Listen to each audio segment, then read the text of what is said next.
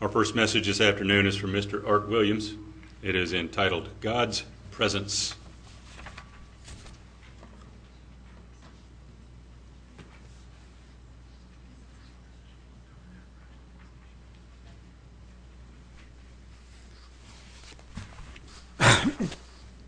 Excuse me.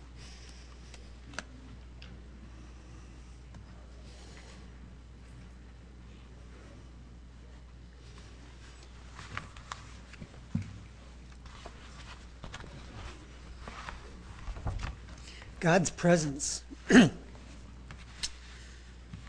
God is omnipresent. He's everywhere throughout His creation. He knows what is going on through the universe.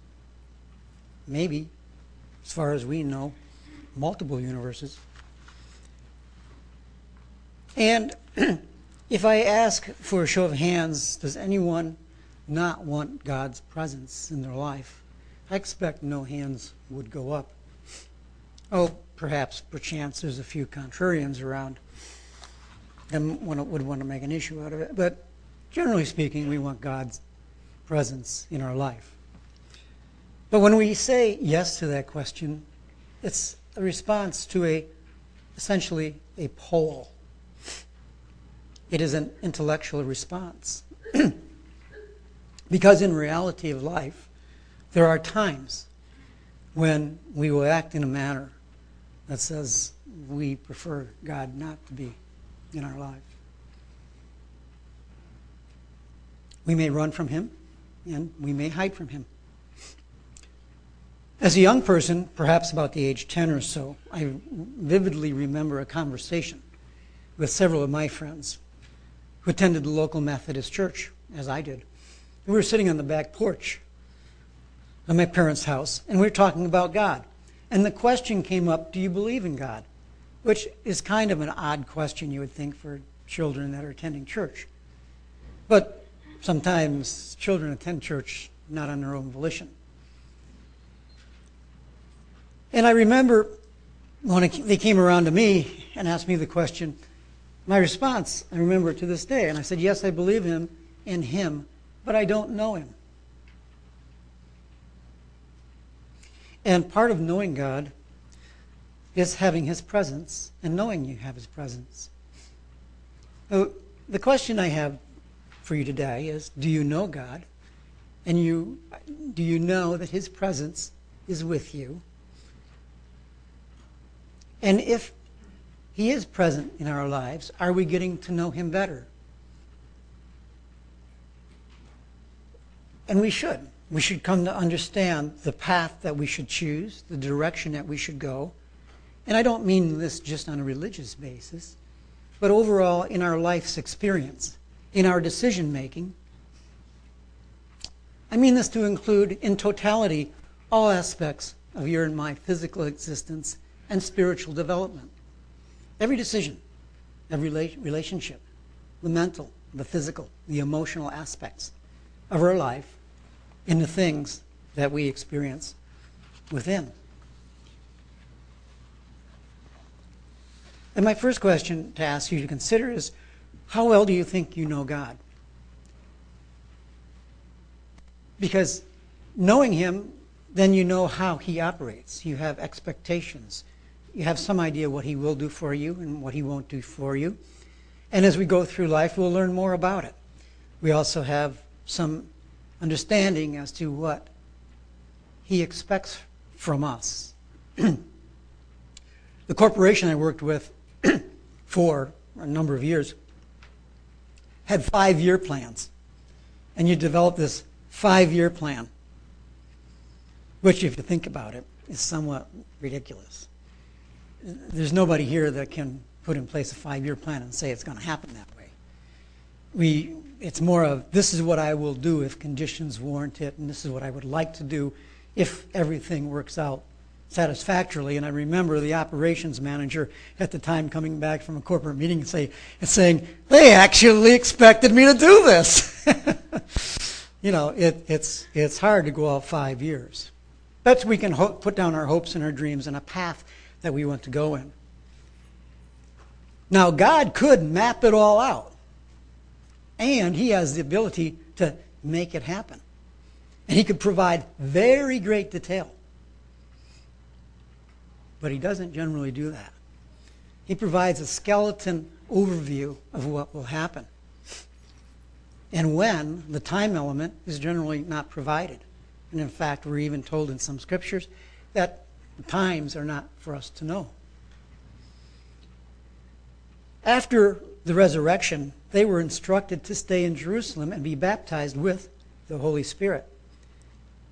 But they didn't ask why they should be baptized with the Holy Spirit, what the need was, or what was the purpose of that. They came back and said, "Are you going to restore the kingdom of Israel then?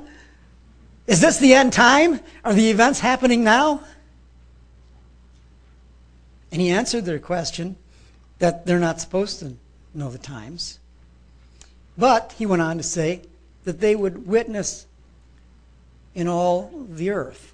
Acts 1, 3 through 8. I'm going to turn there and read that.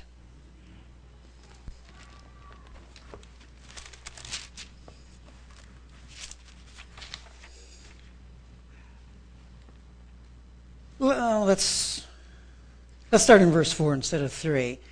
And being assembled together with them, commanded them that they should not depart from Jerusalem, but wait for the promise of the Father, which saith he, Ye have heard from me. For John truly baptized with water, but you shall be baptized with the Holy Spirit, and not many days from now. When they therefore were come together, they asked of him, saying, Lord, wilt thou at this time restore again the kingdom of Israel? And he said unto them, It is not for you to know the times or the seasons, which the Father has put in his own power. But you shall receive the power after the Holy Spirit is come upon you, and you shall witness unto me both in Jerusalem and in Judea, and in Samaria, and to the uttermost parts of the earth. Now, he didn't say anything about opening salvation to the Gentiles, but we're going to witness in all of the earth. Again, they didn't seem to pick up on that, because a little later, when it came time to open salvation to the Gentiles, he led Peter through a series of actions and events without laying it out. He didn't write it out, put it on a scroll. We're going to open the salvation to the Gentiles on such and such a date, such and such a month. We're going to start it at such and such a place. It was not a 5-year plan. The point I'm trying to illustrate is God's presence in our life and how he leads us. We have to be sensitive to the awareness of these guidances and these directions. And Peter explains how the calling of the Gentiles came about back in the book of Acts in the 11th chapter, let's start in verse 1 just to get a background on it. Acts 11.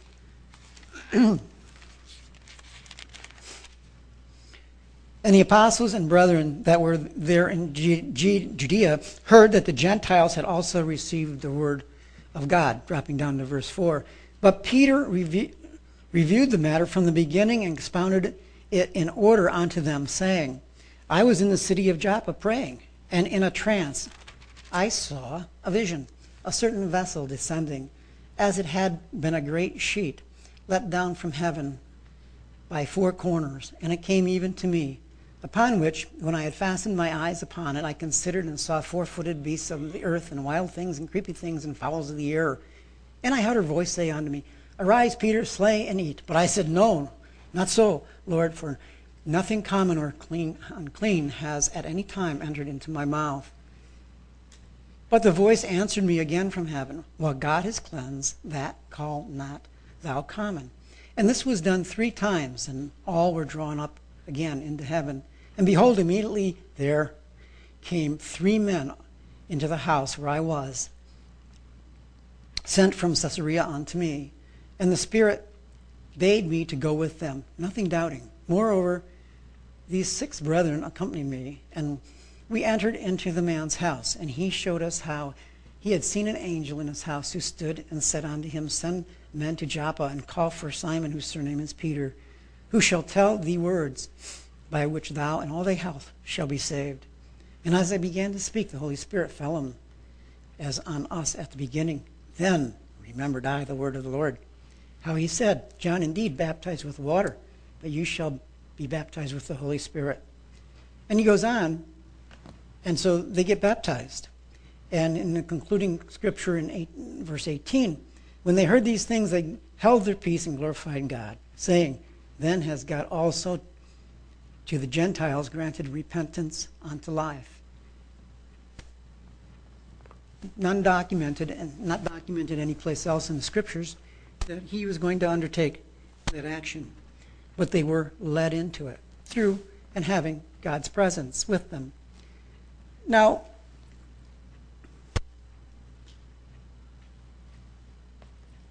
one of the problems that we will run into as Christians are old erroneous attitudes and concepts that cluttered our minds from some unlearned sources.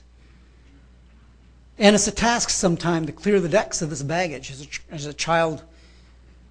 And we need to do that, clear the decks and begin anew as a child would approach his or her parents. And this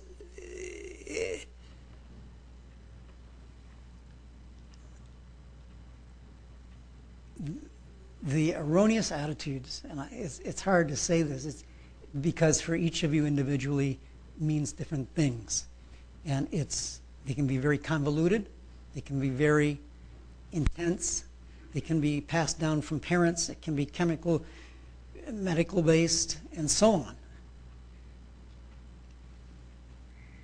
And coupled with old attitudes, are we afraid of God?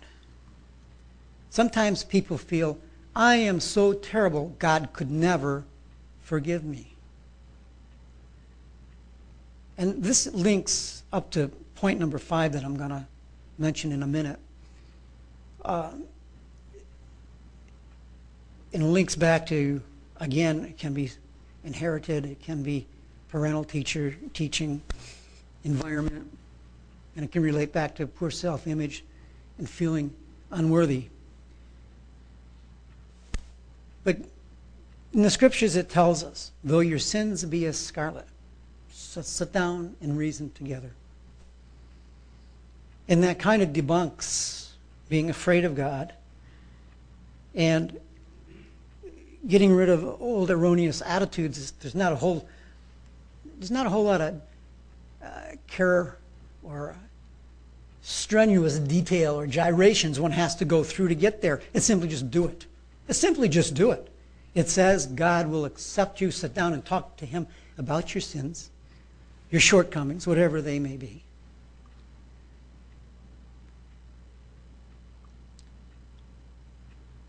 When Adam sinned, he impeded his relationship with God by running away. In Genesis 3, verse 8.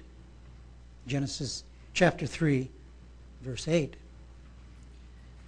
He was in the garden, and when they heard the voice of the Lord God walking in the garden in the cool of the day, and Adam and his wife hid themselves from the presence of the Lord God among the trees of the garden. And that's what happens when we sin. And we know that we sinned. When we know that we disobeyed God, we feel guilty about it, and we don't want to face him. The same thing happens lots of times with children. They know, I'm going to get it when I get home tonight. Or mom reiterates the fact, wait till your dad gets home. So we know what's coming. These are points that we need to consider, and if we're in any of those boats, to talk to God about it and to have the boldness and the confidence that Paul talks about, and go to God with these issues. Because in doing so, we can refuse to accept God's love. And we all have some momentary experiences of this. And the poor self-image is one that can be very deeply ingrained in it. And I want to spend a little time on that because I can personally talk to that. Because when all of my friends at the height of 5'3" 1/4" continued to grow onto 5'8", 5'9", 5'12", 6 foot, 6'4". I stayed at 5'3¼ inches, and I was the target of abuse from my friends. And I wasn't recognized as an equal or accepted.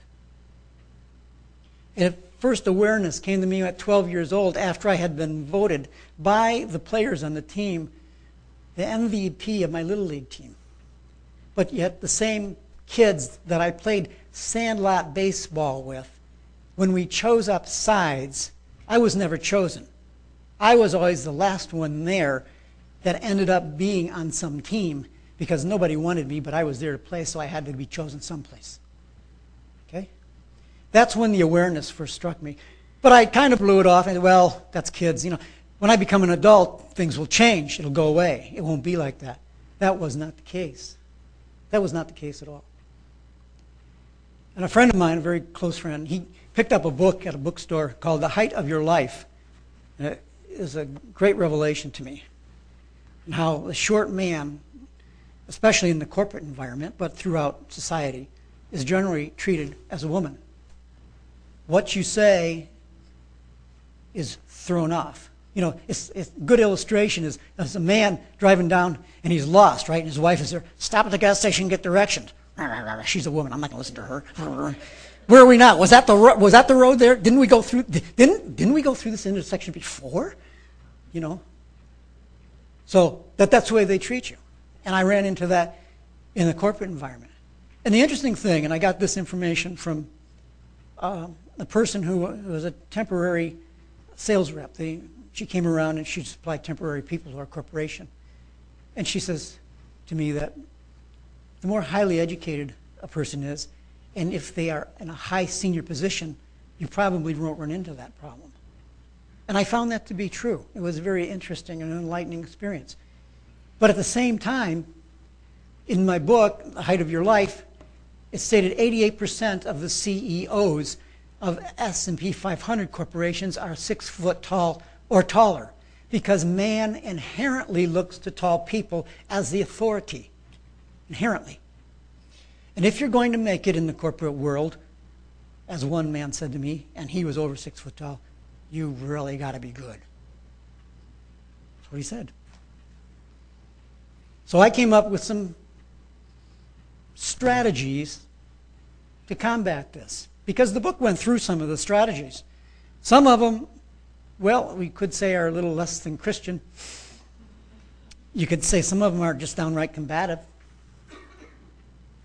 And I used a good variety of them, and I don't remember which ones were Christian and which ones weren't, so I can't confess that to you. But I can confess to you that they worked. I can confess that they worked. And one of the things that they said in the book, and I found out this to be true also, is that the same people that will treat you as a non-entity, as the way they treat a woman, have no value, no authority in what you say or what your recommendations are or what you're doing, and pay little attention to it. Those same people, when you stand up for yourself and start to combat against being treated that way, they're the same people that will condemn you for doing it. They're the ones that will say, you're authoritarian, you're Napoleonic, oh, who does he think he is? And they will try to keep you in that box.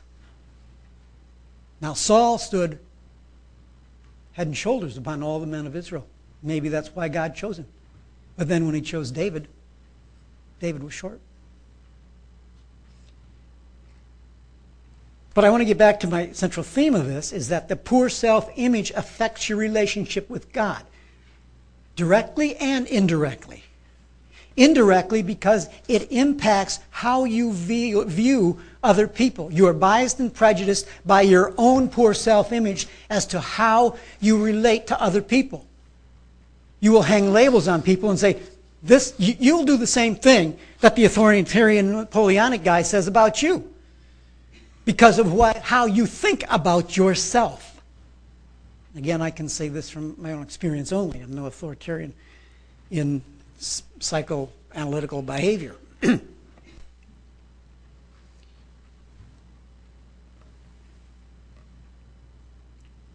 So there's two things, two ways that a person with a poor self-image will respond to it.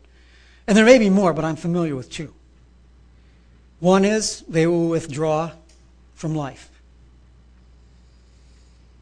The second is they will try to achieve feeling worthy through accomplishment.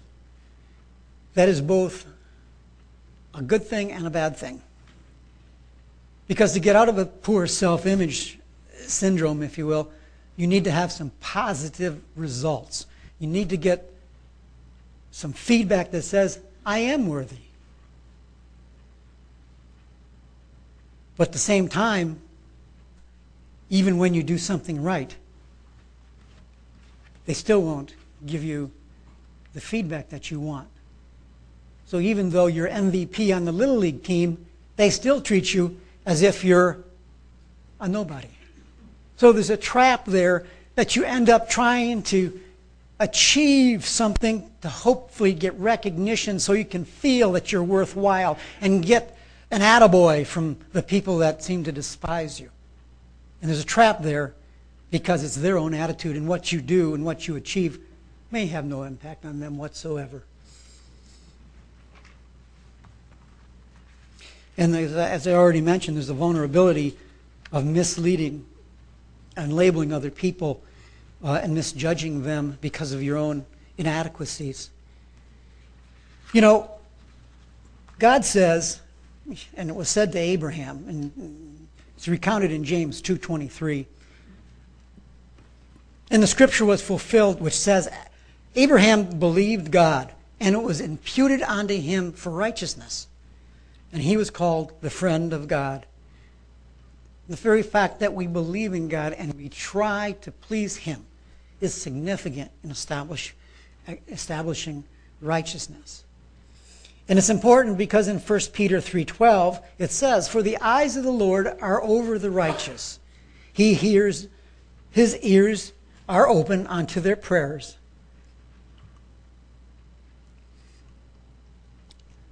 If we feel unrighteous and we don't believe God will hear us and we don't seek him, we're going in the wrong path. We cannot allow those feelings to dictate the direction that we go.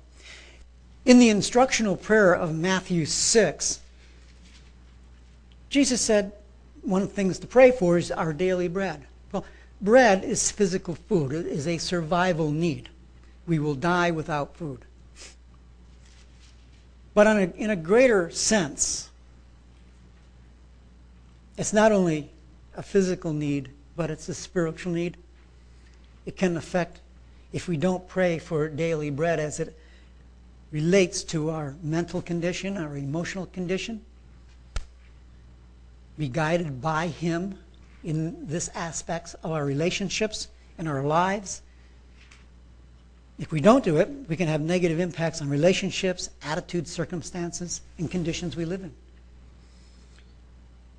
If we do it, and we see his presence, because that's the beauty of it. There are times, and you've all been there, and you have a problem before you, and all of a sudden God opens that door, and you know. And you know, and you know that you know that door is open, and walk through it.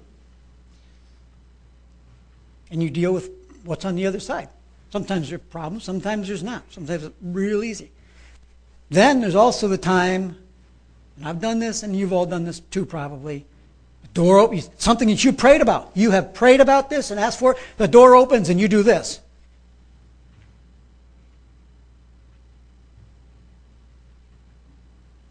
The scripture talks about God isn't pleased with men that draw back. And I sometimes we pray for something, and then after a while I wish I wouldn't have prayed for that. And if I go through this door, you know what's on the other side? I already have visibility that this is going to happen, that's going to happen, that's going to. I don't want to fight those battles. Why did I ever pray for this? Well, God opening the door says it's probably a good thing that you fight those battles. But I know in a couple of cases I did let's backpedal and get out of here, man. Put it in reverse. Well, my life would have been different had I walked through that door. I don't know. I know it would have been totally and completely different. So daily bread. Next, he tells us in the instructional prayer, forgiving debts. And this is interesting because it kind of is endorsing random chance then. There's no guarantee in this physical life. And he may work things out through other people. And it creates a necessary situation for the correction of an individual. And maybe you, by forgiving his debts, will be able to facilitate him in coming to a relationship with Christ or having a better relationship with Christ. It wasn't too many months back that I got ripped off for over $2,300 by a contractor who was supposed to do a job and he never did it. And I said to Aletha when we left the store, something wrong there. It's not right. This guy's going out of business. There was a sense there. And I was right. And I'm not to brag about it, but the sense was there and the choice was there. Should I do business with this guy because there's something wrong here? Or should I go ahead? Well, we talked personally with the guy. He had several daughters. He liked to go camping and so on. I went through with the deal. Over $2,300. Within just a matter of 2 or 3 weeks, he filed bankruptcy. And I said to Aletha, you know, he probably needs it more than I do.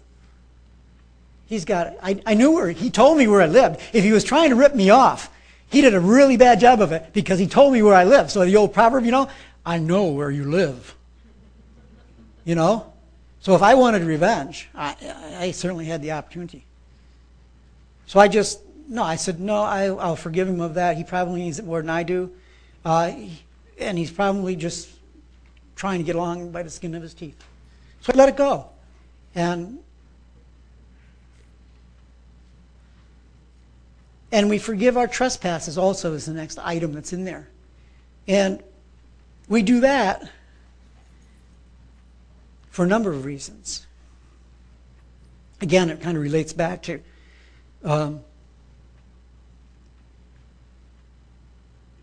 getting on the wrong side of God as he's trying to work something out. You know, we can make a right decision, but because we're in this big scheme of things with God, our decision is right. But because of the impacts of everything else that's going on, things turn out bad for us, and we say, oh, God, why did you let me do this? Why didn't you save me from this? Well, it's an opportunity to forgive trespasses, and maybe also we need to learn something from it too. That being right in our own eyes, whatever the decision is, whether it's a procurement of assets or whether it's a decision with a relationship, a husband and wife, sister, brother, father, mother, children, whatever. We can make a right decision. And maybe that right decision doesn't work out so well for whatever reason. Could be because of society. There are forces at play that are greater than we are. And say we get hurt or we hurt somebody else.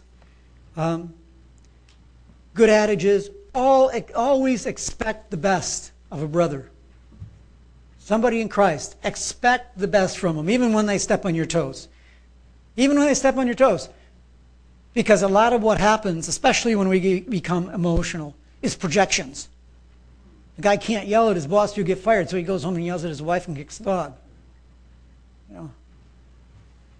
And there's two good examples. I don't have time to go through them. I'll reference you to them. Joseph and his brothers, Genesis 37, where he had a dream. He tells his brothers about the dream, and they basically accuse him of, who do you think you are? You think you're better than us? We're going to bow down and you're going to rule over us? And then David and Goliath, 1 Samuel 17, where David goes down and his brothers accusing him of coming down there and to see the battle. And David stands up and says, I'll go fight him. Of course, his brothers wouldn't, but they condemned David for coming down there. So we can see through the instructional prayer that we have, we may be in an unrecognizable part in the Christian development of another person. and that by following these instructions, we can facilitate another Christian either be called or help in their development. It's really important. And I'm not trying to say we should have the positive mental attitude about everything that goes on in our life. And there was a book years ago, Power of Positive Thinking. There is a little bit something to that approaching a problem with a positive outlook as opposed to going in there even when everything is wrong. Because the human mind, the human being, is such a complex organism. So complex.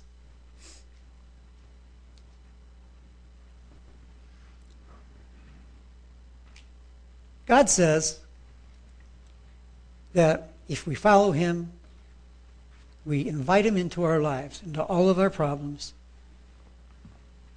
all of our conditions, all of our mental thoughts, in total encompassment of our lives, that He will be there, and He will be a rewarder of those that love Him. And if we turn to Matthew 6, verse 4.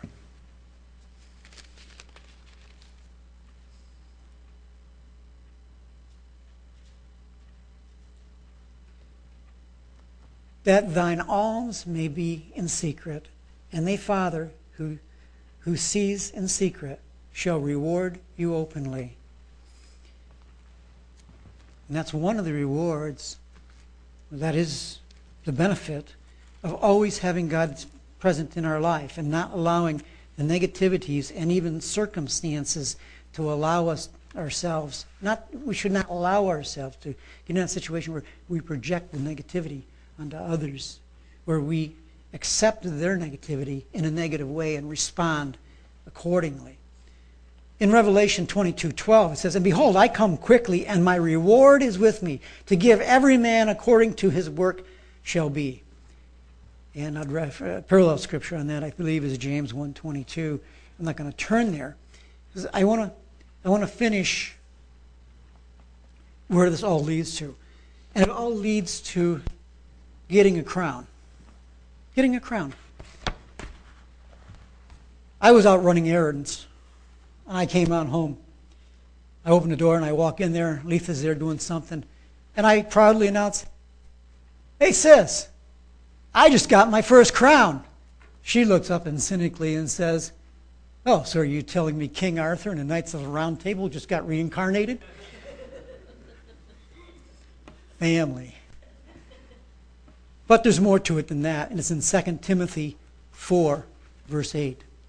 "Henceforth there is laid up for me a crown of righteousness, which the Lord, the righteous judge, shall give me at that day, and not to me only, but unto all of them also that love his appearing."